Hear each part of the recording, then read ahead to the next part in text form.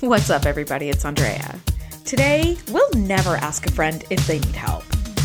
Alcar is the scariest TNG villain so far, and we ask the question, how grossed out are you by the word receptacle? Come nerd out with us. Welcome to the TNG podcast, the number one place in the Alpha Quadrant to geek out about all things Star Trek: The Next Generation. I'm your co-host, Sharice. Hey, I'm your co-host, Andrea. Sharice. Today we are talking Season 6, Episode 3, Man of the People, written by Frank Abetamarco, I hope I said that correctly, and directed by Weinrich Cole. Starfleet orders the Enterprise to transport Alcar the rest of the way to the Ricag-Saroni system, where he is to mediate negotiations between the two planets. Alcar is accompanied by an old woman named Maelor, whom he identifies as his mother. Counselor Troi and Alcar quickly form a friendship, but this causes Maelor to become bitterly hostile towards Troi. Ruh-roh. You know, that doesn't even sound like the plot of this show. That just sounds like the intro scene. It kind of is, yeah. But like, I don't want to give away too much in case somebody's like a first-time watcher. But really, I mean, I feel like we should maybe do a demographic study to figure out how many people are first-time watchers. Because I feel like because the show's been out for 30 years. Yeah, 0%. Because our show is geared towards super fans. But in any case, that's enough for people to maybe remember this episode. Maybe it'll like spark what this one is for you. Hopefully. Mm-hmm. Yeah. So my initial thoughts is this episode, just going into the episode before I hit play, was, oh my gosh, I'm so excited about this one.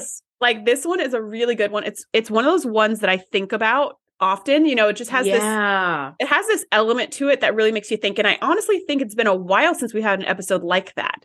We've had a lot of really good episodes, a lot of really entertaining episodes, but it's been a while since we've had an episode that makes you think about who you are as a person and how you behave in the world. At least for me, I can't remember the last one we had. So it's been a while. Yeah. But one of the things I was really looking forward to in this episode specifically was Picard's impassioned speech at the end, because it's one of my favorite speeches. I love when he gets on these rants about right and wrong because they're so well written. And this he does a really good soapbox. He does. He does a great soapbox, and it's kind of right up there for me with his speech in Measure of a Man about Data's rights and about what's right and wrong there. And it's right up there with his speech in Devil's Due at Ardra's arbitration, where he was just like, who do you think you are, you flim-flam artist? You know, and he's just going through like, this is what's right and this is what's wrong. I love his tears. And so I was excited to get to that scene. What were your initial thoughts about this episode? Well, my initial thought was, yay, I love this episode. This was when we did our season 5 little wrap party. This was one of the episodes that I said I was really, really looking forward to in season 6. And I did not realize it was coming up so soon. So I'm really excited about that. And then I think next week's episode is one of the other ones that I said in our season 5 wrap that I was really looking forward to. It's the Relics one with Scotty. Yeah. So I was like, oh, this is really great. Like, we're in for a really fun couple of weeks here. You know, I did not remember Picard's impassioned speech. The thing that I was most looking forward to was seeing Deanna come into 10-4 in that like really sparkly, revealing like evening gown, and her hair was up with the gray streak. And I was like, damn, she looked so killer. Like, absolute, like, very killer, like mature woman sex pot kind of thing. Like, it looked really great. Yeah, kind of like Lwaxana, but darker. Yes, like Lwaxana's outfits are always very like big and bold and like bright and bubbly, and lots of fabric. But this was more like, it was like the Lwaxana sexy older woman thing. Yes, but this was like a dark version of like the villain version. Yeah, it really was. You're right, because Lwaxana's always well intentioned. She's just kind of like a big circus clown in a way, right? And like this was like, this was a darker version. Also, major shout out to Marina Sirtis for transitioning from like a sweet, kind, eager to help, loving, generous person to being this like darker, smoky, sultry, like very negative kind of villain. Like, I thought it was so great. Now, this episode is actually a take on a very, very famous Oscar Wilde story, The Picture of Dorian Gray, about a man who wishes to live a life of hedonistic pleasure, right? So Dorian expresses the desire to sell his soul to ensure that his portrait, rather than he, will age and fade. And the wish is granted, and Dorian pursues this like libertine life of varied like amoral experiences, like very debauched life, while staying young and beautiful forever. All the while, like his portrait ages and visually records like every one of his like sins, to use like kind of an older term. And I was like, oh, this is really, really cool. And if I recall correctly, at the end of Picture of Dorian Gray, which I really like that story a lot, but it is a hard read because it's very like old kind of language. As long as he doesn't look at the portrait, as long as it stays covered or out of his view, he stays young and handsome and beautiful forever. But at the end, the picture in some ways like revealed to him, like by accident. And he sees it, and he sees the like decrepit skeleton that is, because he lives like hundreds of years this way. He sees the decrepit skeleton, and then they trade places. So he ages very rapidly, kind of like the end of this episode, and dies, and it just kind of falls to dust. And the like picture is revealed to be like as young and handsome and beautiful as he was at the time of the painting. So I love that this is sort of a take on that, where I can like remove all my negativity and give it to Troy, and I won't age, but like she will very rapidly. I thought it was really, really, really cool. Plus I love the Picture of Dorian Gray. So I was like, wow, this is combining like two things I love. Like, this is great. Yeah, I've never read that, but I knew of that character from like, other stories that have referenced it. Yeah, it sounds like a really good story, but now that I know how it ends, I think I'm good. Oh, sorry, I didn't mean to spoil. Well, no, it's fine. If it's old timey read, I might not be able to get into it as much as your summary right now. Yeah, the story is like 100 years old, so it's a lot of like 100 years old kind of language that we don't speak as much anymore. And it's a short story, but it's very dense and kind of a tough. It's a short story in a sense of like it's a very small book, but it's not just like 3 pages. It's an investment in time. Anyway, all right, so let's jump into this. The Enterprise comes to the aid of a transport ship cleverly called the Dorian. Get it? Get it? I see what they did there. When I saw that, I was like, okay, making me feel smart for getting this like innuendo.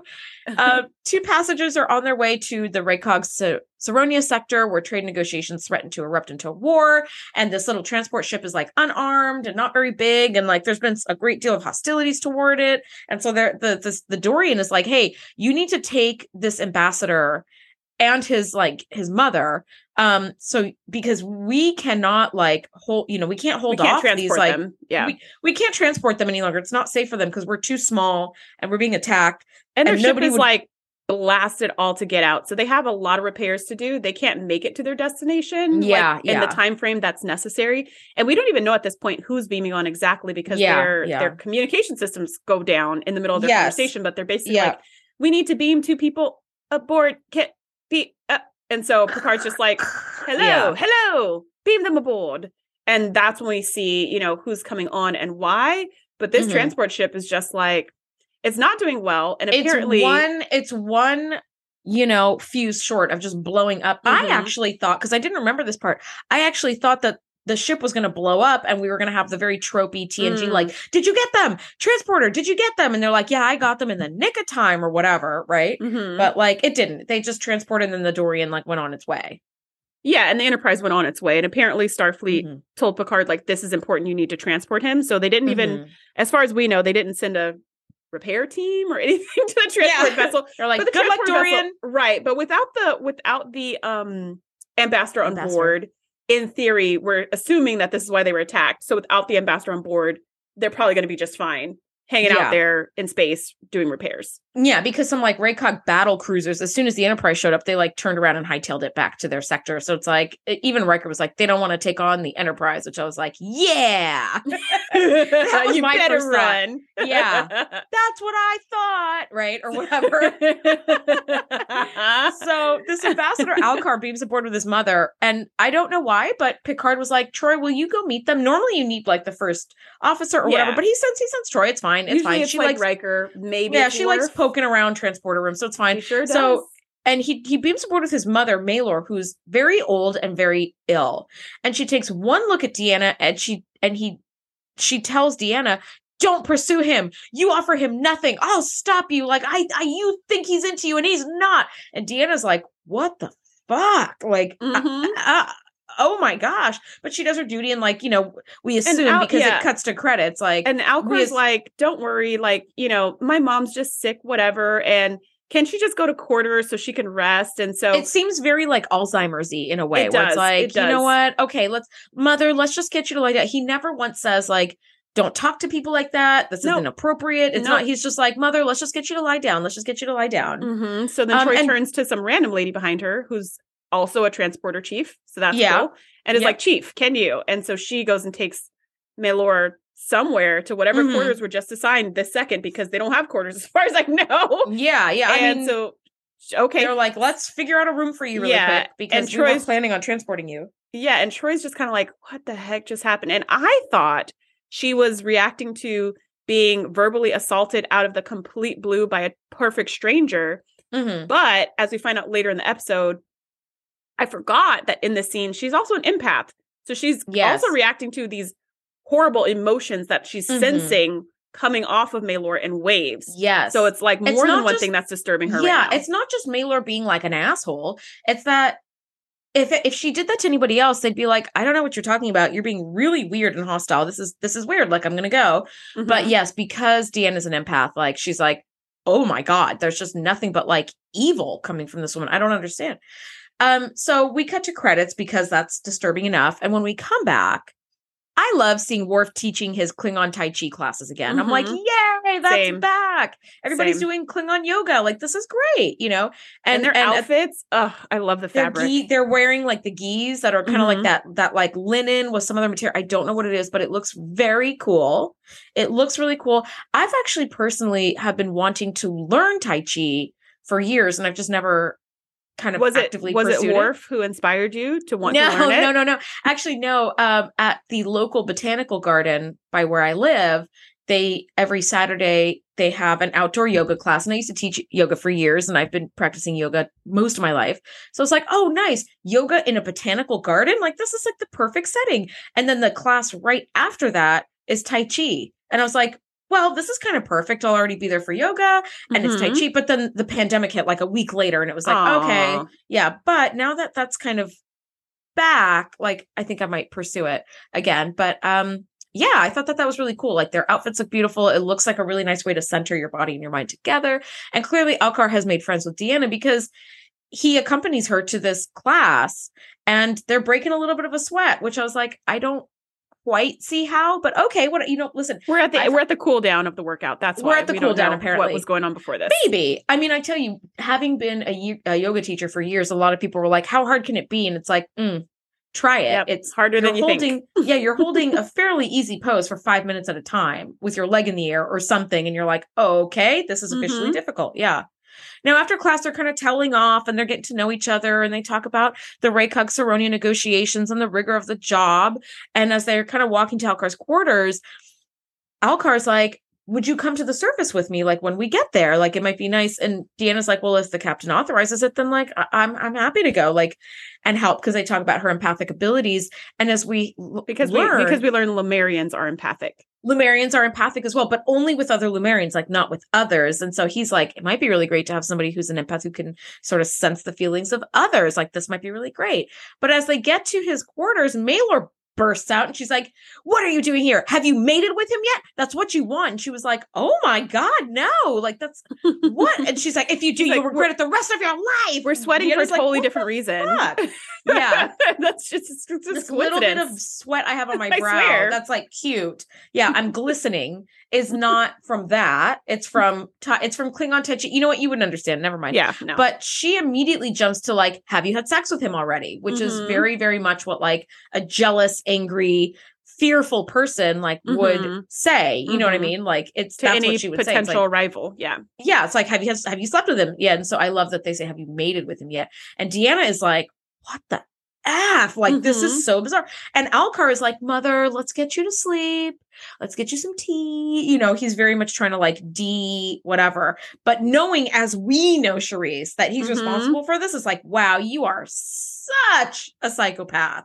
Yes. Oh my God. Yes. Like, if we didn't know, like, I try to put myself in the shoes of a first-time viewer whenever I watch these episodes, which is what why I love them so much. Yeah. And not knowing what's going on, you're just like, oh, this is sad. Like, she's crazy. And like, maybe she needs to be medicated or something because she seems like too stressed out to function. 100%. But but absolutely. Also, being someone who's watched it several times, you're just like, this mofo, like, this is all him.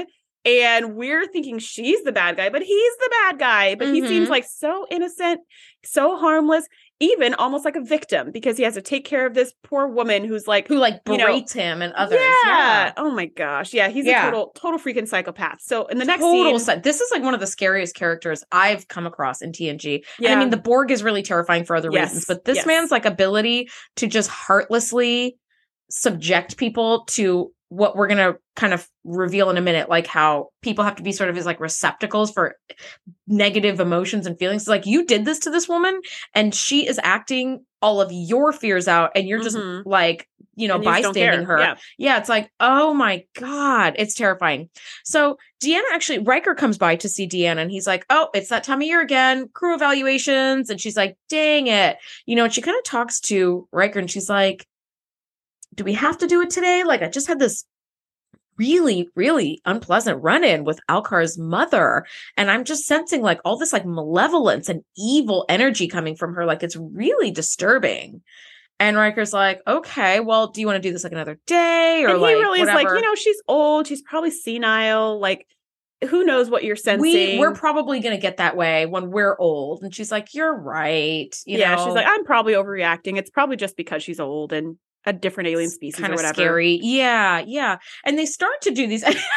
Okay, you guys can't see this, but Sharice's face gave the like, I don't think so face. Like, if only that were the case, that would be a much better scenario than what the trip is. Yes. Now they start to do the crew evaluations, but they get like exactly one person in when Worf calls them to Alkar's quarters. There's been a medical emergency and they get there and Maylor is dead AF. And she's got like her hands up like she was warding off some sort of like evil spirit. Yeah, so scary. It's very creepy. She basically died like a bug. She's laying on her back and she's got her hands clenched in the air. Yes. And it just looks like she died in excruciating pain.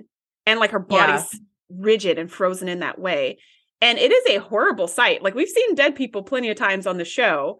We've seen horrible deaths on the show. But this one in particular was disturbing to me in a different way because there was no blood or guts or gore or burns or bones or anything like that sticking out. She was just dead like a bug. Yeah. Yeah. Just the fact that she was dead like a bug when she's like a human being. And the way that she was so miserable before she died. Yeah. It's just tragic. It's tragic. It's creepy and it's scary. All in one little package. What makes it really extra creepy to me is that Alkar is sitting there completely unbothered and eerily calm about his mother's passing. And he's like, she was old and she suffered a lot. This is probably better. And I'm like, ew. First of all, he says something like, he said she's lived a long life and I have to be grateful for that. And he walked away. And you're like, what? That sounds like the right thing to say. Yeah. Right? It sounds like, well, I'm just very grateful for the time we had together. It sounds like the right thing to say. But like, there's no emotion here, which we know later why there's no emotion. But like, no sadness, no nothing. Even like even if there had been like sort of an iota of like resignation where it's like, like shock. Some human emotion at the fact that your mother just died in this horrible way in front of you 5 minutes ago. I will tell you, my dad passed away when I was 19. He got brain cancer and passed away very, very quickly. From the time of diagnosis to his passing was like 4 weeks or something. It was incredibly fast. Gosh. And it was, it was really horrible. And the silver lining was it was relatively quickly. Consider like I had a school friend whose dad died of the same brain cancer and it took him like 3 years to die. It was really awful. But, even when he was kind of close to the end, it was like, of course, I don't want my dad to die. I was always a daddy's girl. Like I was very close with him. And even if it's like he's a parent, right? But when he did pass, it was like incredibly sad. And there was some relief to like, okay, at least he's not suffering anymore, right? So there was that. Like, if there had even been a little of that, it would make more sense. But he was just like, well, it was nothing. Anybody up for some Tai Chi? It was like, what the fuck? This is so bizarre and creepy. And of course, Deanna, being the counselor that she is like, is there anything I can do to help? And my first thought was, don't ever ask anybody that. Okay. Because what could end up happening is what happened to her, which of course obviously can't happen in the real world. This is your take-home message, Andrea. Don't ever ask anybody. Sorry for your loss. All right, I'll see you Tuesday for Bridge Club or whatever. Yeah, like see you at work. No. I'm always not the moral of the story. I love that T&G always gives us morals of the story, and you're like, well, that one's not it. Sharice is dying over here. So that's why you never offer to help when someone's angry. I'm actually walk away. Walk away. You know what? Actually, if something like this happens, I'm always like, is there anything I can do? You're absolutely the most helpful person in the world, which is why that statement was so funny coming from you. She's like, well, because I love to cook too. I'm like, can I bring you food? Because I do know grief makes you tired and hungry, and I will say, also not ready to cook anything. No. I will say, I remember like when my dad died, I was 19, my brother was 13, and my mom and my dad had the happiest marriage. And so she was consumed with grief. And one of the most helpful things I'll remember is that we spent all day in the hospital with him and would come home at night, and there would be like a lasagna sitting on our front porch waiting for us, or like things for sandwiches or pasta or like soup. And it was just like, oh, thank God. Like I didn't even think of eating all day. Mm-hmm. And now that I'm home, I'm exhausted, and that hunger sets in, and you're like, we have some old bread that's like moldy in the fridge now. Like there's nothing to eat for like a 13 and a 19-year-old. My sister was 23 or 24, but she was living in Hawaii at the time. So she was actually flying back and forth from Hawaii every weekend to like spend time, and then go back to work for like 5 weeks. So that was a big commute. But anyway, the point is, when somebody's going through grief, I remember like the lasagna and the soups and all that. So for me, my first thing is, let me feed you, because you're probably not feeding yourself. Mm-hmm. And if you are, it's like you're swinging by McDonald's to get some shit and like just go home and knock out and then do this all over again tomorrow. Yeah, absolutely. One of my other best friends, when her mom passed, it was very sudden, and the funeral was like right away, and it was just it was really crazy and chaotic and really long, and it was exactly that. At the end of the day, everybody was at her house. She's got a 4 siblings and their spouses and kids and all this stuff, so they're all at the house, and everyone's starving, and the only thing we've had is like pan dulce all day. So we've all eaten like one roll of super sweet bread, and that is it. That's so helpful. Yeah. So I swung by McDonald's on my way to the house super late at night, because it's the only thing open. And I was like, let me get like 25 cheeseburgers. Which I've never ordered before. Dude, that's what you need. So McDonald's is like something. They were like, I'm sorry, what? How many? I was like, 25. 25 is good. So they were like, can you pull over to the side? We have to like, that's gonna take us a minute. Yeah. So they come out with like, carts and carts of burgers. Yeah. And I bring it over, and everybody was eating them like they were steaks. Like we were so hungry, and everybody said the same thing. I never eat this food, but right now in this moment, this is so delicious. Like I can't stop eating, because we were so, in so much grief and tired and all these things that like, I totally hear you. Just having anything to eat and not having to make it is like beautiful. So Andrea, I'm like, can I bring you a tray of sandwiches? Despite Andrea sounding really heartless, she would be Troy in this situation. She'd be the one like, is there anything I can do to help Alcar? And I'd be the one like, sorry for your loss. I'm making a McDonald's run if anybody needs, but otherwise like, I'm gonna head out. Cheeseburger if that could make you feel better. But I'm gonna go. And let me know when the ceremony is. I'll text you tomorrow and see how you're doing. Well, so I guess Deanna was me. Yeah, I'm always the first one to be like, "Do you need help?" I know, and I say this often, but I know because of the podcast, like it's a way for me to like get to express like my sarcastic side. But I really am not the asshole that I like seem like on the podcast. I'm really not a dick. I think. I don't know. Maybe I don't think I have. Anyway, she's like, is there anything I could do to help? Sharice is over here dying. Sometimes no, I'm good. Okay, so she's like, is there anything I can do to help? And Alcar tells her that there is a Lemurian meditation for grief, like a little rite of passage kind of thing. Like and a funeral ceremony. Yeah, funeral-like meditation. And as an empath, she's the only one who can help him. And of course she agrees. And he brings out some stones and he performs the ritual with her. And, he has her repeat things, death to pain, death to grief, or all of this stuff. And as he touches his stone to her stone, his stone lights up and it lights up blue. And as he touches his stone to hers, her stone lights up blue, and kind of all the blue energy goes from his stone to hers. So hers is all blue and his is now black. Mm-hmm. And she like startles and looks like strangely like wild in this scene where like her eyes pop open. It's as if like he just gave her an electric shock where she kind of like startles and then it's like and then it's her like hair looks scene. a little wild, her eyes look like very disturbed, and you're like, oh fuck, what just happened? I really it's really hard to describe what she looks like in this scene. I was trying to put a word to it and I was like, I can't even think of the word to describe how she looks. She looks like a wild animal version of Deanna. She looks like herself but not herself. It's very eerie, and you're Marina like, Sirtis crushed it. She crushed it because you're just like, something just went down right now.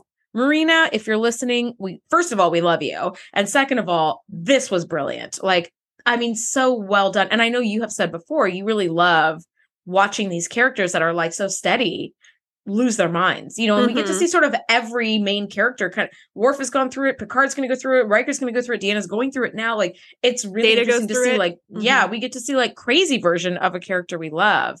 And in her quarters, the next scene, she's like feeling restless. It's the next morning. She's canceling all of her appointments. She's trying to find something to wear. She's just sort of like out of sorts, you know? And you feel it too. You feel the same. You feel this anxiety when you're looking at her. It comes through. Yeah, it comes through. It feels like, I actually feel this way every year when we get like at the end of summer in Southern California, we get what's called the Indian summer, which is like the winds shift and just this hot, humid air sort of blows over Los Angeles. And I mean, this year, because global warming is making things worse, like this year, it was 102 degrees at my house right by the beach.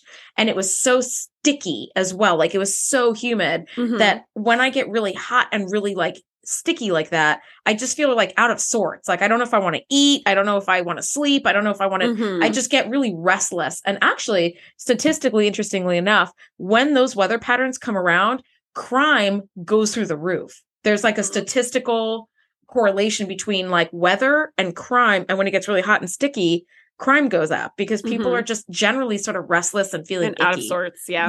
It was really interesting. I was like, wow, this is like a definable thing. Now, Beverly comes to talk to Picard and she's like, I'd like to do an autopsy on Maelor. Alcar said she was old and ill, and she's obviously really old, but Beverly's like, but I see no evidence of illness. Like, and she's still lying there like a bug. It's so creepy. It's awful. Bev cannot determine the cause of death. And it's like, this is like future time. So if she can't determine the cause of death, there's something really fishy going on. Yeah. Unfortunately, Alcar informs her that Lumerium custom forbids autopsies. So Beverly's like, isn't it though? And we can't verify that that's true. But so it's very convenient. So Beverly turns to Picard and is like, can you speak with him? Can you please Jean-Luc, can you go and talk to him and just kind of convince him to let me do an autopsy just to cross my T's and dot my I's and just know what she died of. And Picard's like, do you think it's contagious or whatever killed her might affect or put the crew at risk? And Beverly's like, well, like, no. She was like trying to think of any way that could be true. And it's just, she's like, no. Yeah. And to be fair to Beverly, since we don't know the cause of death, there could be something that could affect the crew, but I don't know because I can't do the autopsy. Yeah. But she can't see any obvious reason why the crew would be in danger. So she's like, no. And he's like, I'm sorry, Beverly. We have to respect his wishes. Yeah. Which again, Beverly is the first one to be like, F somebody's wishes or traditions. Like, we need answers. I don't give a fig about the rules. Yeah, exactly. She's very 100%. But here she obeys. So she's a little bit of a bind here because it's forbidden. So she's like, well, okay, I guess. Okay. Now, Deanna is restless and she goes to the Klingon Tai Chi room, the gym, I'm going to say maybe. And like, she's trying to do this Tai Chi, but she is getting really distracted. She's getting very kind of like hot and bothered. And knowing, we're sort of suspecting there was some kind of energy transfer with this Lumerian funeral meditation that took place. And like, we don't totally know, but knowing that we're super fans, we know that Alcar has just transferred all of his negative emotions and feelings to her. And that's what he did to Maelor as well, because that way, in his mind, he can keep a clear and level head to do these negotiations to prevent war from happening. So he is incredibly self-important and feels that he has like a moral high ground to do this to people so that he can like save millions from dying in a war, but also like you're using people as a receptacle for all your negative emotions. And not only do they have their own negative stuff going on, like now all of your negative stuff is like being telepathically dumped on Troi. So she's getting all hot and bothered. And I will say, I don't like this little scene that she's getting kind of lusty because I don't think that lust and sex are, in air quotes, like negative emotions. I think that that's not a very sex positive way of looking at it, where it's like you transferred all your negative emotions to her and now she's just lusting after everyone. It's like, why is sex a negative thing? So that's my only one quip about this episode that I don't love. I wish they would have sort of made that a little massage different. That a little bit, because I feel like to me it was like his extreme emotions were being poured into her. That's how I kind of saw it, but that's not what they said. They literally said negative emotions. So but I saw it as like, oh, all the extremes. So like sex is fine, but she's like uncontrollable lust, right? But I think probably you're right. I think this is more of the Troy's sexy, so we need to make her sexy kind of a thing. Yeah, sexy. Yeah, she's sexy, so we need to have her in something low cut. We need to do something like that. Because if she's really full of all his negative emotions, what probably would have made more sense is to see her enraged all the time. And she does get mad from time to time, but mostly she just turns into a really, really lustful person.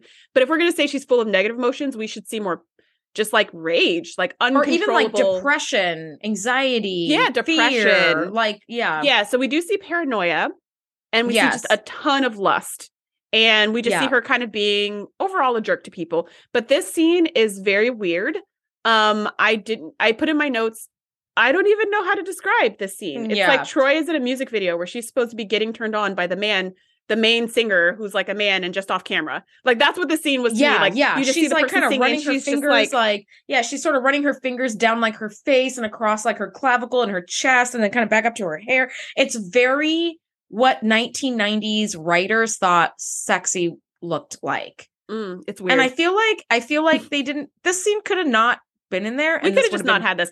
But they wanted to show some kind of transition. I feel like seeing her freaking out in her room and not being able to pick an outfit, that was a good start. And then one more scene of her being out of character would have been fine. Not this. We didn't need this. We didn't need all this. But I guess they're trying to say she went to do Tai Chi to calm herself and couldn't calm herself. She couldn't. I don't know. I don't know. But whatever. She goes to find Elcar in his quarters and she absolutely wants to have sex with him. And he's very tempted. And he's like, you're so beautiful, but like, I can't. Like, I need to keep our relationship separate in that sense. So he turns her down and she is incredibly unhappy and she like shoves him away. The pissed offness. She shoves him away and storms off angrily. And he's like, that's unfortunate. Okay. And is like unbothered as usual. Now, at this point, she's got all this pent up sexual energy and she's in the turbo lift kind of steaming over here. And this 20-something ensign hops in the turbo lift and she zeroes in on him like a jaguar taking down an antelope on the Serengeti. I was like, damn, you look like you're ready to like, she's like, perfect. He's very much like baby gazelle in this scene. She's staring at him in the turbo lift, like salivating, and you're like, run, she's gonna hurt you. Yeah. And she's just, so she hooks up with the first penis she finds, and she finds a really handsome one. So well done. I guess. Very strapping 20-something looking dude. I called him Ensign Peach Fuzz in my notes because I'm like, he's pretty young. He just got off the academy yesterday.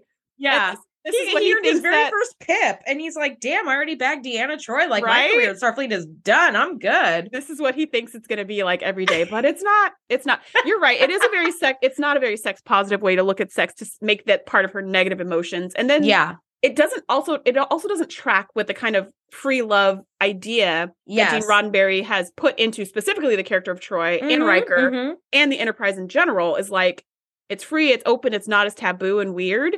But I don't know. We still had the 1990s writers writing some reality that maybe they don't share. A lot of 90s Now Riker does come to find her the next morning to kind of continue those crew evaluations that were interrupted, and finds her in the most naked nightgown of ever.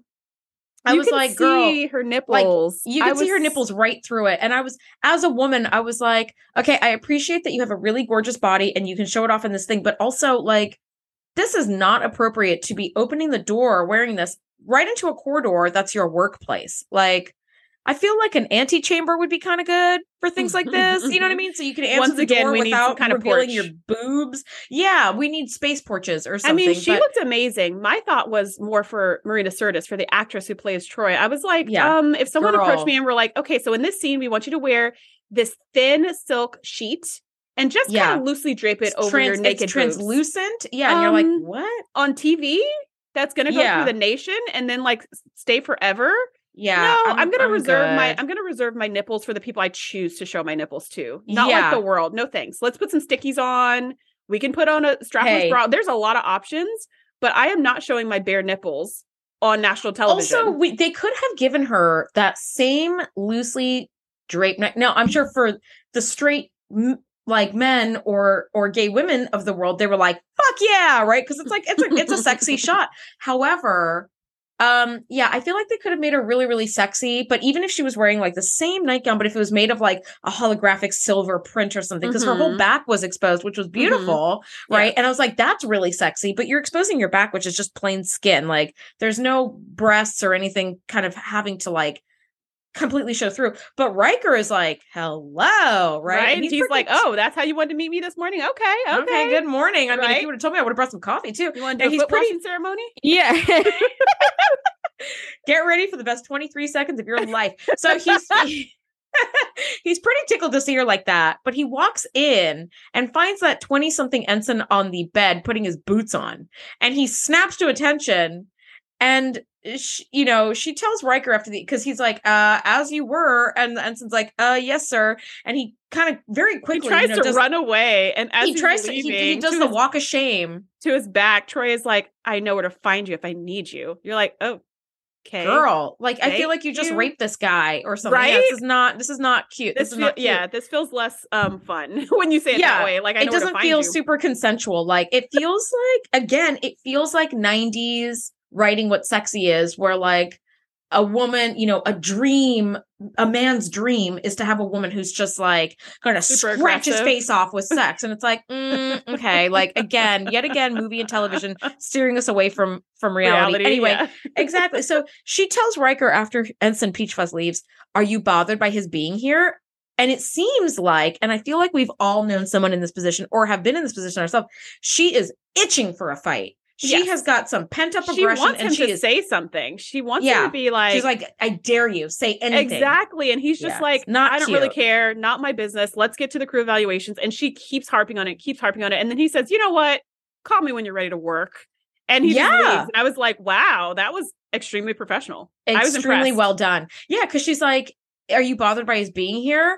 And he says, not at all. Cause they have this very free love sort of relationship. Mm-hmm. And she goes, good, because it's really none of your business. And Riker goes, I know that. Can we do the evaluations? Like, he is not one of those people who's like upset, but feels like he has no right to be upset. So he's covering up by acting he's fine, like acting like he's fine, but he's actually upset. Like, he's really just not bothered. He's like, okay, cool. Like, I'm glad you got your rocks off. Like, good job. The outfit looks fire. Can we do our evaluations? Right. And she does not want to let it drop. She really wants to have a fight to let the steam off. And Riker is like, listen, I'm sorry if I intruded. Why don't you call me when you're ready to work? And he leaves and she goes, I will, and sulks. Because later she didn't even get what she wanted. Mm-hmm. She wanted to have this blowout with Riker because she is overloaded with these negative emotions and needs something to vent. And he is not having it. Now, the Enterprise arrives at Raycog Saronia. Things are very volatile. Alcar wants to roll up his sleeves and get in there to start working, right? And so he's like, okay, it's time. Like, put me in. Put me in, coach. I'm ready. And we have this Lumerian delegation who's now joined him because they were on the planet waiting for him to show up. Mm-hmm. And the problem is they can't find a place to have these peace talks. So Picard comes up with a great solution of going to the city of Darthen, which is neutral territory for both people. Good on Picard for doing his homework, too. Seriously, like, how the F did he know that? He just picked these people up like 2 days ago. Yeah. He was on his way. He's not the captain for nothing, babe. Like, he's like, I'm going to get on my laptop and on my data pad, and I'm going to drink my own Grey, and I'm going to learn the history of these people. That's what makes him the best. And that's what he did. So they're like, okay, great. We'll do it in Darthen. Place, time, date is set. Awesome. All right. So next thing you know, we see Troi in her office doing her job. And again, similar to last week, we got to see Troi in her office working with Barclay. I absolutely love seeing Troi in her office doing her job because it just, again, it reinforces to me that she's not always just hanging out on the bridge and in she's a career woman as well. She's really actually doing her it's just like similar to Beverly, right? We see Beverly in sickbay a lot, and sometimes we see her hanging out on the bridge. But if we always saw her on the bridge, we'd be like, there's no medical emergency, right? Like similar to, so anyways, I love seeing her in the office, except for this time. She is the worst therapist in the history of therapists. My God, she just like traumatized this woman for years to come. How is she even going to be able to apologize? I mean, I hope that that's like, you know, if we got a Where Are They Now? I hope that she went to this person later and was like, I am so sorry. I was like drugged. I like, was taken over by an alien entity. I was wrong. Well, everything Deanna, I said, delete it. Like, I'm so sorry. Deanna, she absolutely would. That's the first thing she would do when she's back to herself. As soon as Beverly clears her, you know, to like leave sickbay, she'd be like, let me go find this poor ensign that I berated. So this ensign is in here. She looks like she works for Stellar Cartography. And she's like, you know, I feel like no matter what I do, I can never do anything well enough for my superior. Like he's constantly finding like all these little reasons to like attack me for my job. And like, I'm so like anxious to do a good job, but like, I feel like I just can't do anything right, which is like, sure, everybody's felt like that from time to time.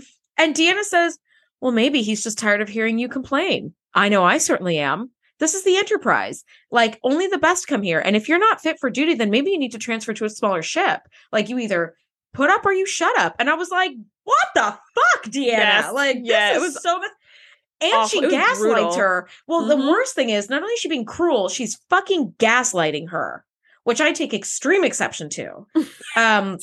Because it does she hit a is button, doing it. She is literally doing this under the auspices of like providing help and counseling. So she's like, I'm doing this to help you. And so the woman is I'm like, hurting you to help you. False. Yeah. She's like, you need a transfer. And then the woman is like, but the Enterprise, I love it here. I love working here. I love my job. And she's like, well, but you just can't handle it. So it sounds like it's going to be a transfer unless you can get it together. And she's like, thank you. And has to like thank her when she walks out. The poor woman goes away with her lower lip quivering. She's 1 second away from bursting into tears, which she now knows she cannot do with Troy because Troy is not a safe space for her. And I was like, Deanna, not only were you a fucking raging asshole to her, but then you gaslit her into making her believe you were doing this for her betterment. Like that, I'm like, I can't deal with that. That was like, wow. Deanna, and that's the moment we wish she would have canceled all her appointments, not just her pre-lunch appointments. That moment really, I love Deanna, but in that moment, she was a punchable face of Starfleet. Yes, I was 100%. like, you are such a jerk to this poor woman coming to you for help. And so, you know, the next thing we see, and I love this, Beverly has not let this whole Maelor thing go, which I love. This is what makes her so good. She has like on the case. That's why she's the chief medical officer of the flagship of the Enterprise, right? Yep. So she goes to Geordi, and he's helping her by looking for biofilter logs from previous transports for Maelor, which I was like, there's a good. See, this is why technology is so good because it has backstory to it and it has history to it. So we know that every time somebody transports, there's a biofilter log because you have to make sure they're not bringing back any kind of like weird alien diseases or parasites or whatever that can affect the ship. So the biofilter patterns are logged with all of their like their atomic makeup. Too. Yeah, all their vitals, right? So you can compare Maelor's transport in just a couple of days ago biofilter log with one from like a transport she did like a couple of months ago or a couple of weeks ago or whatever, right? And you can compare it with your tricorder readings at her death. Exactly. And so it's like, wow, okay, there is a ton of damage that happened to Maelor's body between like a few short weeks ago to now, and it seems unlikely that so much damage could have happened in such a short amount of time. And I was like, first of all, major snaps to Beverly for doing forensics to do her job well while still kind of skirting this like no autopsy rule. I was like, doing good like a job, Beverly. Autopsy. Yeah. And it's all public information. I mean, it's not public, like you can't Google it, but it's public for officers of the Enterprise. Like you can look at those logs, records. Why not? I love it so much. I really, really love it. I was clever. like, but she does point in like the best way to find out would be to do an autopsy. Like that would really be the best way, but she's not letting it go. You're right. And that's what makes her so good. So in the next scene, we're in 10 Forward, and this is the scene you were talking about. I love this so much. You know, Riker walks in, he gives Alcar and the delegation the message that, we're approaching Darthan or whatever. I don't remember what he said. All I remember is that when he turns around, Troy walks in, and she looks like a dream, just sculpted, this beautiful, lacy, shimmery, shiny, glittery, beautiful dress. Gown, very revealing. It's almost like these days, celebrities have been, for the past few years, like hopping on the trend of like the naked dress, which is kind of just like a mesh sort of dress that's very revealing, but you wear some sort of very stylized like bra and panties underneath or something that like matches it. So it's like, it's a whole look, but the dress is kind of see-through. This feels like the 90s version of the naked dress where it's like blue sequin appliques over like a clear mesh. So you can see like little snatches of like her body kind of through the fabric. And it's so gorgeous. And her hair is up in this updo that's like so stylish. We've never seen her. Lwaxana-y. It's a little like Lwaxana. Kind of pinned up, but she's got this sort of. Yeah, it's kind of like a blend of like Lwaxana Troy and like Dynasty, you know, the like soap opera. It's very, very, very like cocktail evenings, big hair. But most importantly, she has this big gray streak running through the middle of it. So it's like she's aged like 20 years in a couple of days. Or at least her hair has gotten gray, even though her face looks about the same. Yeah. So she walks in, it's like, what the, and Riker's mouth just drops, and Data's like, Troi has altered her appearance. Like it's very interesting. Drastically. Yeah. So she walks over to Alcar and she's just like, take me with you. And he's like, Deanna. And then she turns to the female delegate whose name is Leva. Yeah. And she's like, you want him, don't you? You stay away from her. You're going to stay away from him. You're going to regret it. And all the stuff that Maelor said to her. And you're like, what the F? Yes. And then she said the exact same thing to Leva that Maelor said to her. You have nothing to offer him. And I was like, wow, it is mirroring in like the scariest way. It's weird too, because it's like, they don't say anything of like, he's mine. They don't say that. They're just like, so there's nothing for you to think. There was nothing for us to think that Maelor wasn't his mom. Because she didn't say anything like he's mine or he's like nothing like that. Yes, so same thing with Troi. She's not saying anything like that. But here's the new addition that we didn't get with Maelor is that Troi turns to the male delegate and is like, you're just jealous of him. You really want his career, don't you? You wish you were him and all this stuff. Yeah, and he's secretly want him to fail. Yeah. And he's like, no, I don't. That's not true. Who are you again? But it does like, that's just a weird moment. Here's a question I have for you and for listeners. Because Maelor and Deanna are both empathic, are they actually sensing that in those other people? Or is it just their fears kind of coming out and like being actualized? I don't think they're sensing anything. I think it's just all of the negative thoughts that that Alcar could have are just stored in them. So thoughts like you're jealous, thoughts that you're trying to undermine me, all those thoughts that normal people have just throughout their career, I think they're just being dumped and overloaded into the receptacles. So I think Troi is just expressing Alcar's own fears. But it's not like anything, because I feel like their ability to be empathic or sense things accurately is completely impaired by this overload of neuronal energy. So I don't even think they can be empathic when they're going through this. Because that's actually a really, really good thought. Yeah, because it's like, well, you are super going through this like crazy whirlwind of negative emotions. How can you feel anything beyond? Yeah, I guess you're right. So now she tells Alcar, like, if you're going down to the planet, I want to go with you. And he's like, this isn't the time I need you. And she's like, you promised that you would invite me to the planet. I want to go. And that's when she kind of rips that. He really did. And this is when she like rips on Leva and the other guy. And Riker saves the day by saying, Ambassador, Counselor Troi and I are needed on the bridge. And so she, because she's trying to make Alcar jealous, she like takes Will's arm and kind of like slinks away. And Riker waits until they're out of 10-4. And he goes, I don't know what that was, but you were way out of line. And he kind of throws her into her turbo lift and takes her to her quarters and drops her off to be like, I don't know what this is, but you need to like take a shower and simmer down. Together. Like whatever this that is. That was completely unacceptable behavior. Yeah. Yeah. And she pulls him in for a kiss and he's like, stop. And she pulls him in for a kiss again and then scratches the shit out of his neck with her and face, like with her nails. And he was like, what is this? What is going on? And he like is freaked by her. And she's like, I need you, stay. And he's like, what the F? And like immediately like runs out of there. And she goes to the door and she goes, please, I need you. And I was like, oh, dang, girl, this is a bad This is when thirsty becomes deadly. Yeah, exactly. This is awful, this is like Fatal Attraction level shit here. I was like, what is going on? And, you know, he goes to Beverly, who kind of patches him up really quickly with her super cool future technology machine. And he's like, Beverly, you would not recognize her if you saw her. Like, it's not her. Like, it's her, but not her, which I've experienced where it's like, it's you, but not you. This is really terrifying. And like, I don't know what to do with her. And she's like, okay, well, you know, maybe stay here, have a drink of water, rehydrate. You've bled a lot, you know, and the next thing we see, Alcar comes to see her. And she's facing out the window, so we only see her back, but her hair is a lot more gray. And when she turns to greet Alcar, her face is like 40 years older. It is super scary. It's super scary. Yeah, they've really improved on the oldening makeup since we saw that stupid episode too short a season season. 1. Yeah, too short a season nonsense.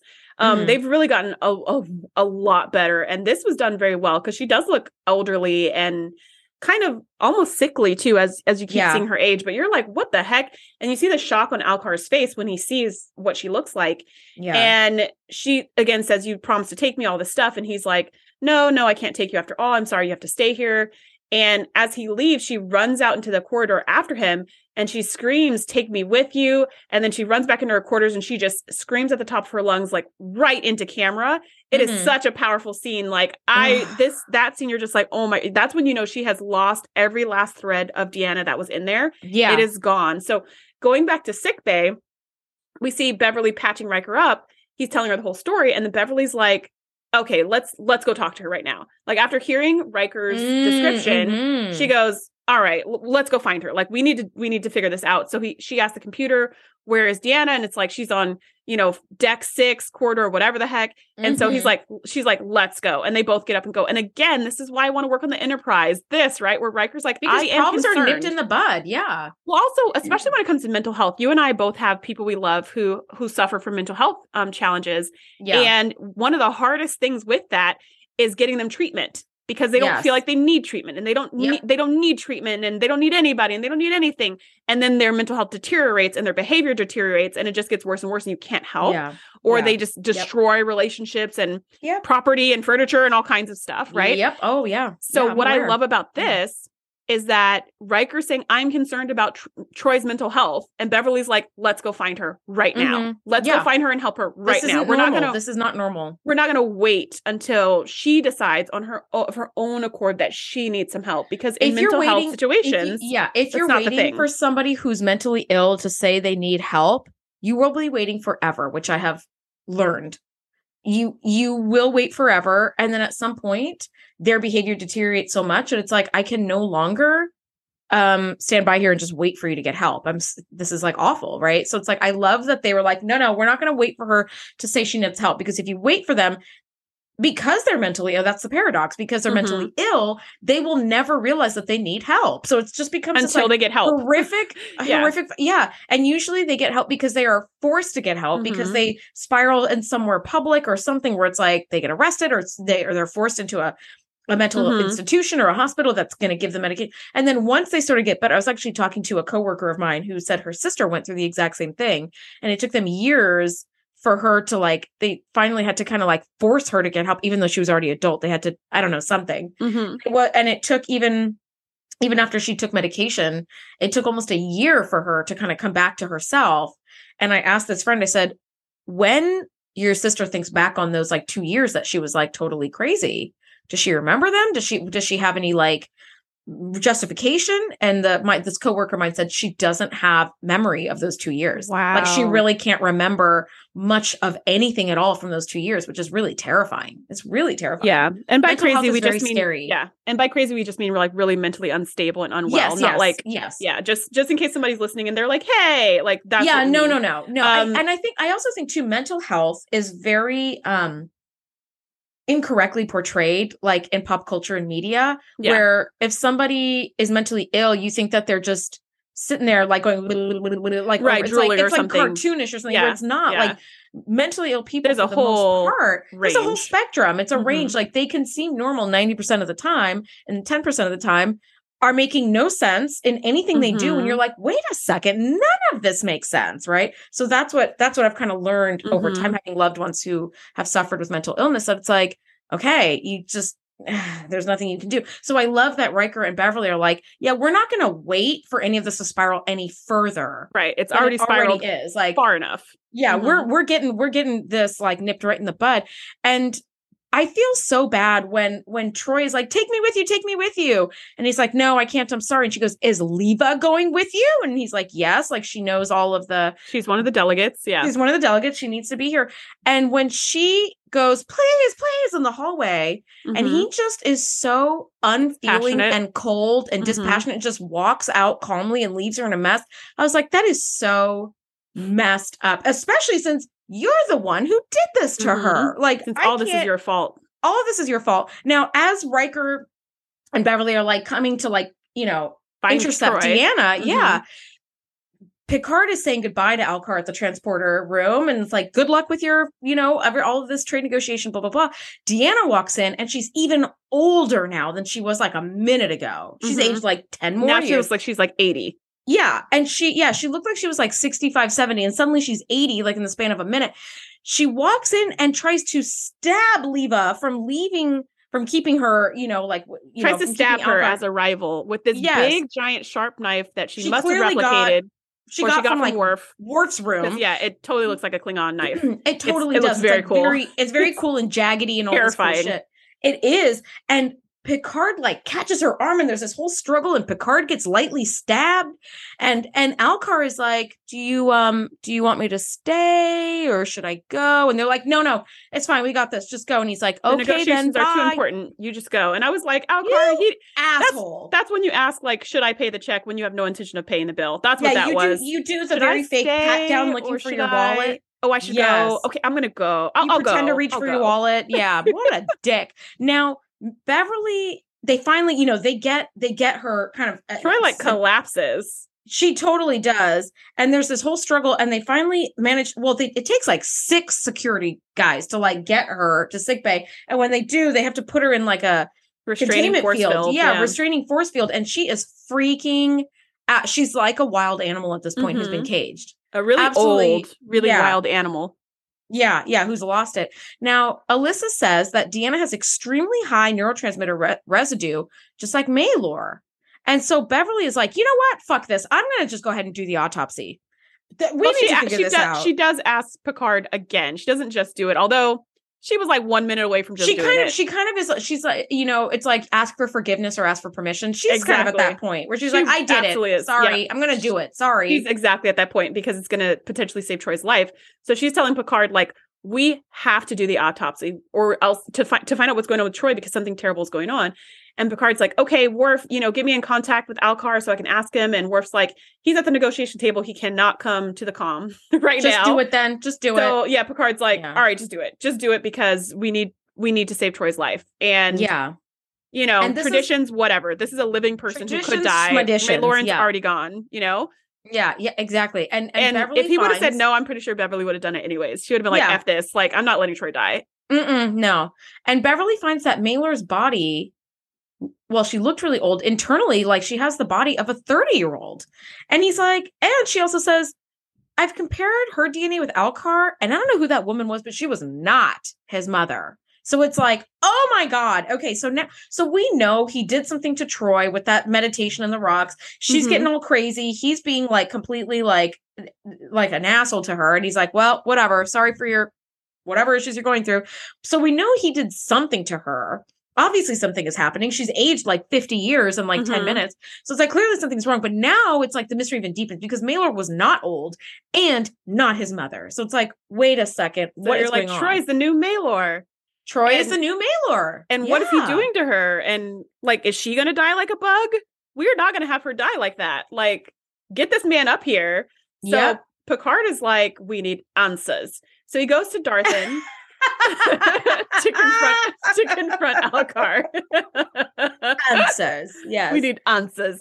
And he goes to confront Alcar, and Alcar comes clean about absolutely everything in the most dispassionate way possible. I wanted to scratch his eyes out. Right, the way that Troy scratched Riker. Yes, this dude, he says it's important for him to remain clear of disquieting thoughts. So he's channeled his dark thoughts and emotions into his receptacles so he can remain clear-headed and save an entire species. And Picard's like, receptacles? And this is when he launches into this whole thing. Yeah, he's like so appalled by Alcar's behavior. And Alcar just explains, well, usually my receptacles survive for years. I'm so surprised that, and he says, I had hoped that Maelor would have survived through these negotiations. Unfortunately, she didn't last as long as I thought she would. And Troy's rapid decline is surprising as well, because usually my receptacles last for years. I mean, this is like a math equation to him. This isn't even about people anymore. And Picard is just like, you cannot explain away this wantonly immoral act because you think it's connected to some higher purpose. And Alkar's like, well, Troy's just one person. I'm saving thousands and millions and all of that. And Picard's like, that does not justify you brutalizing her or any of the other people that you have used. You are trying to say that you think this makes you noble. You are a coward. You are a coward who's afraid to face unpleasant thoughts. It just was so like, yeah, you tell him. And he's like, and you're going to stop, and you're going to stop right effing now. And Alkar's like, no, I'm not going to release Troy. Not now and not ever. And then Picard's like, you know what, Mr. Worf. And then Worf is disarmed in 3 seconds. Someone just pulls the phaser right off of Worf. Security guards who happen to be standing right behind Worf. Yeah. Pulls his phaser off his belt. By gunpoint. So like, he can't really do anything. Yes. He says, I have no intention of releasing her now or ever. And it was like, she's dying. Well, that's unfortunate. It's like, what the hell? He does not care at all. Like now it doesn't care at all. And once Worf is like disarmed. Yeah. Once he's disarmed, Leva comes out and is like, you both can leave now. Yes. And I went, okay, I no longer feel remotely bad for what's about to happen to you, boo. Okay. Like, because she was like, you and your security chief will leave. It's like, it's one of those people who is not in a position of power. So they act very nice and like friendly and whatever. And the minute they have positional power, they tell you what they really think of you. And I'm like, oh, wow. So you're just faking the whole time? Okay, you're a dick. I don't know. She does not know. As far as we know, she doesn't know what's going on with Troy because she wasn't there for any of that conversation. She just kept coming out being like, we need you back in the negotiation room. We need you. Everything's falling apart. We need you. Yeah, that's true. She was but super I will rude say too. She was super rude. But I will say too, like, even if she doesn't know what Alkar has done to Deanna, she's been on the ship long enough to see Deanna age like 30 years in like a day. And it's like, that doesn't make you be like, what is going on here? Something is wrong. Like, that doesn't raise any questions at all. Like, yeah, but she doesn't know. She doesn't know they're like, talking about Deanna, like at this moment. She just knows that Picard is like holding Alkar up from the negotiations. So when she comes out and Alkar is just like, and she sees that the security guards have them all at gunpoint, she's just like, okay, like you can go. Like, we need to do these negotiations. Yeah. So whatever with her. But we go back to sickbay, and Beverly's like, okay, I can neutralize the neurotransmitter in her, but it won't do any good if Alkar continues to dump crap into her. Yeah, like, we need an open channel. It's an open channel. We need to close the faucet, and then we can drain the sink. But if we open the drain and we're still running water into the sink, it's not gonna unplug. Like, it's still gonna be full, overflowing. So they're chit-chatting, and then Picard's like, Alkar has no intention of releasing her. He's gonna use her until she dies. Then Beverly goes, so then she has to die.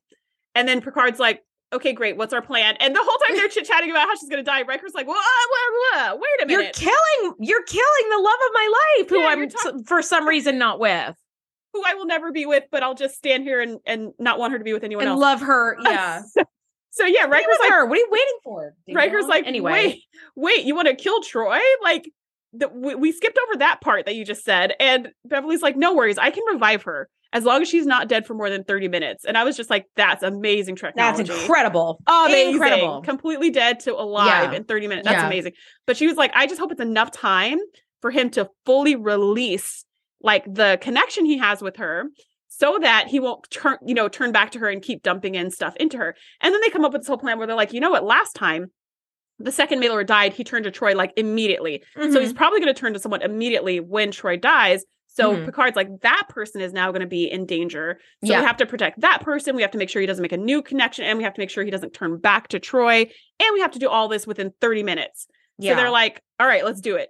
Go. And they set the clock. And you're like, oh my gosh, this is really... Now the stakes are so high. Yeah, and then they hypospray her to kill Deanna. And they calm down to Alkar and they're like, Deanna Troi is dying. We need you back up here. And he's like, fine. So he comes up and he doesn't feel the least bit sad. He was like, did you notice that when he transported, when they were like, so when he was like, you need to transport back up, the one of the Lumerian delegates was like, you can't get through our security force field. And Picard was like, yes, we can. We've already like went around that because he had Worf and Geordi figure that out. And he goes, we're going to bring Alkar from the surface with or without your permission. Like, we're doing it right now. And then Alkar turns and grabs Leva and goes, okay, the two of us are ready to beam up. Like, when he hears that he didn't bring the male delegate. He turned to Leva and brought her with him. And I was like, sure did. This smarmy I feel like mofo. Yep. Also, can't you use anybody as a receptacle? You keep using women as well. So now there's like the misogynistic point of it where it's like you're brutalizing women as well. It's like, what the F? Because you could use a man and say, this is my father. instead of using a woman and saying, this is my mother. Same thing. That's So true. they kill Deanna, and Alcar is in sickbay, and he's like, tragedy. All right, I'll be in my quarters, right? And Picard says, I intend to make you pay for what you did to Troy. But Elkar's like, Captain, the Federation has guaranteed me safe passage, and you will honor it. And he smiles the most smarmy little, like, I just got away with it grin and leaves. And I was like, punch him right now in the face. Like, I was so pissed. And like, at this moment, we only have 3 minutes left in our 30-minute timetable. Also, to revive Troy. Couldn't you just, well, also, you know what? You're right. You're right. Cause I was like, wow, you guys you waited 27 minutes to bring him up. Like you couldn't have like done the kill and then bring him up like 8 seconds later. But even Alcar felt the break in the connection to a certain respect because Alcar felt it 30 minutes ago, but it took this long for him to get back to the Enterprise because he was finishing for whatever reason. Stuff. So in his quarters, of course, Leva is like, is there anything I can do to help? Which again tells me, don't ask anybody if there's anything you can do to help going forward.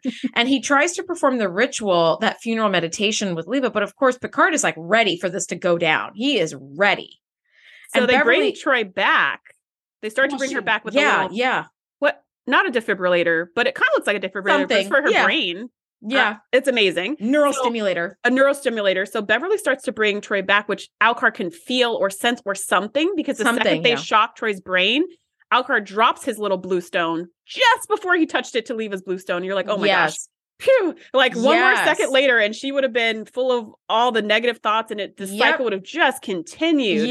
And Picard also has Worf stationed outside of his quarters. So I'm guessing, and they have a transporter lock on Leva. So I'm guessing the plan was to just sever his connections with Troy, keep him from making a new connection with Leva, and quarantine him in his quarters until they can like arrest him or something. I think that's the plan. Is something him somehow cordon him away from other people. Yeah. So he cannot harm anyone else. Yeah. But what happens is stunning.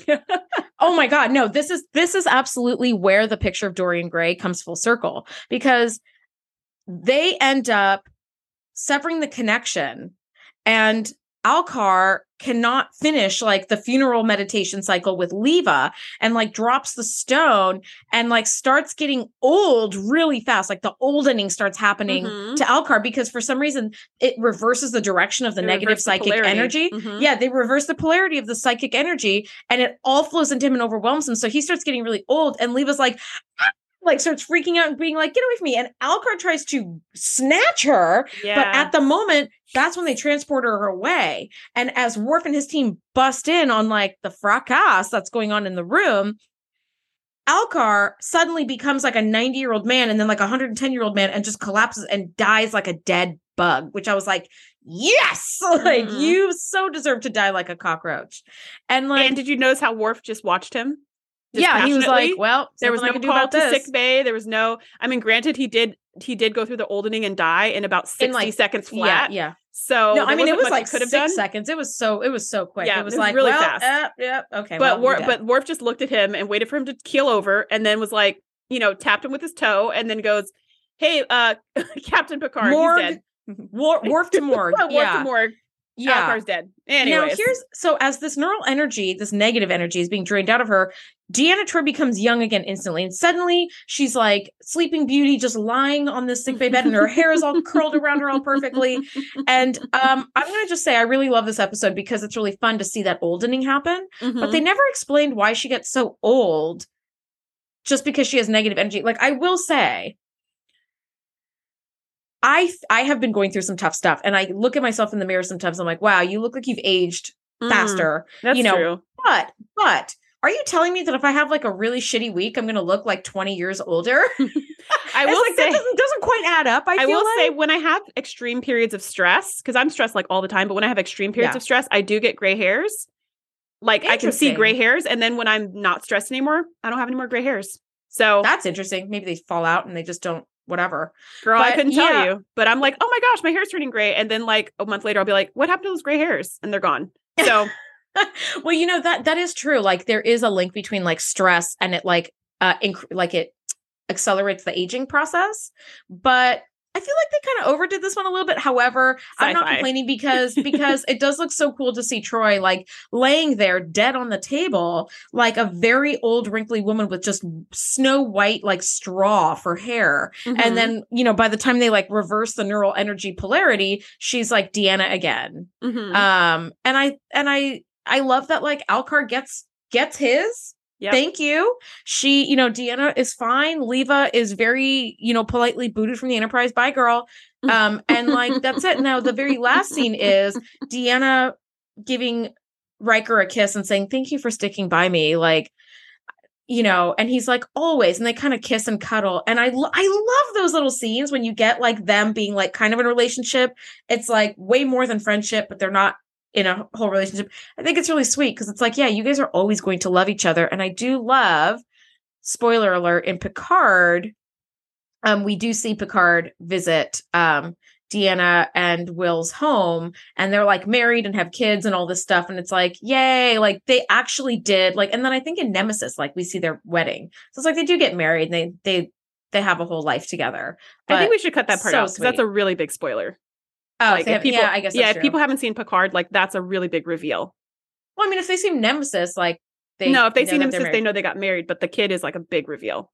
Oh, that's right. Well, yeah, and then they like lost a kid.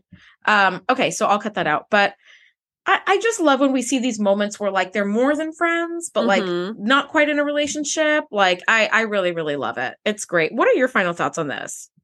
I wrote in my notes, stand aside, Samuel Clemens. Alcar is officially the new boss level of punchable faces. Yeah, Samuel Clemens was like, just like annoying. A little, he was just annoying. Like he was just like a little like gear, you know, turning like around like self-righteous. I mean, he thought he had the right idea. It's like, I'm trying to save my people from these future invaders or whatever. But this guy is just like, I will use you as a receptacle until you die.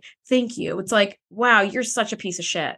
Anyway. Yeah, this guy was horrible. I really like the satisfying ending of him dying and dying like a bug. Mm-hmm. Last time Troy got assaulted, we know the guy went to jail, and we know the punishment was quote unquote severe, but we don't know what it was. So it didn't feel as satisfying. We're just like, okay, he got caught. Okay. But we didn't really get to see what happened to that guy. But here we get to see exactly what happened to that guy. And you're just like, that's exactly what you get. And you deserve more than that. We just can't kill you twice because we don't know how many people you've murdered over the years. Oh my God. Dozens, at least. Dozens and dozens. Yeah. So if it were me and I wanted the just desserts, like he would be going through that oldening and dying for over and over. For like 2 hours or multiple days or months where it's like, yeah, there's nothing we can do. Also, we're going to keep you in the brig this entire time and not give you medical attention for what you've done because you know what? You did this to yourself. So enjoy it, Dorian Gray. But anyway, yeah, I really love this. I think it was a fun, suspenseful watch. I enjoy it every time I watch it. This is a really, really great season 6 episode. But next week we are talking another amazing episode. We're going to break down season 6, episode 4, Relics. Thank you guys so much for nerding out with us, and we'll catch you next week. Bye.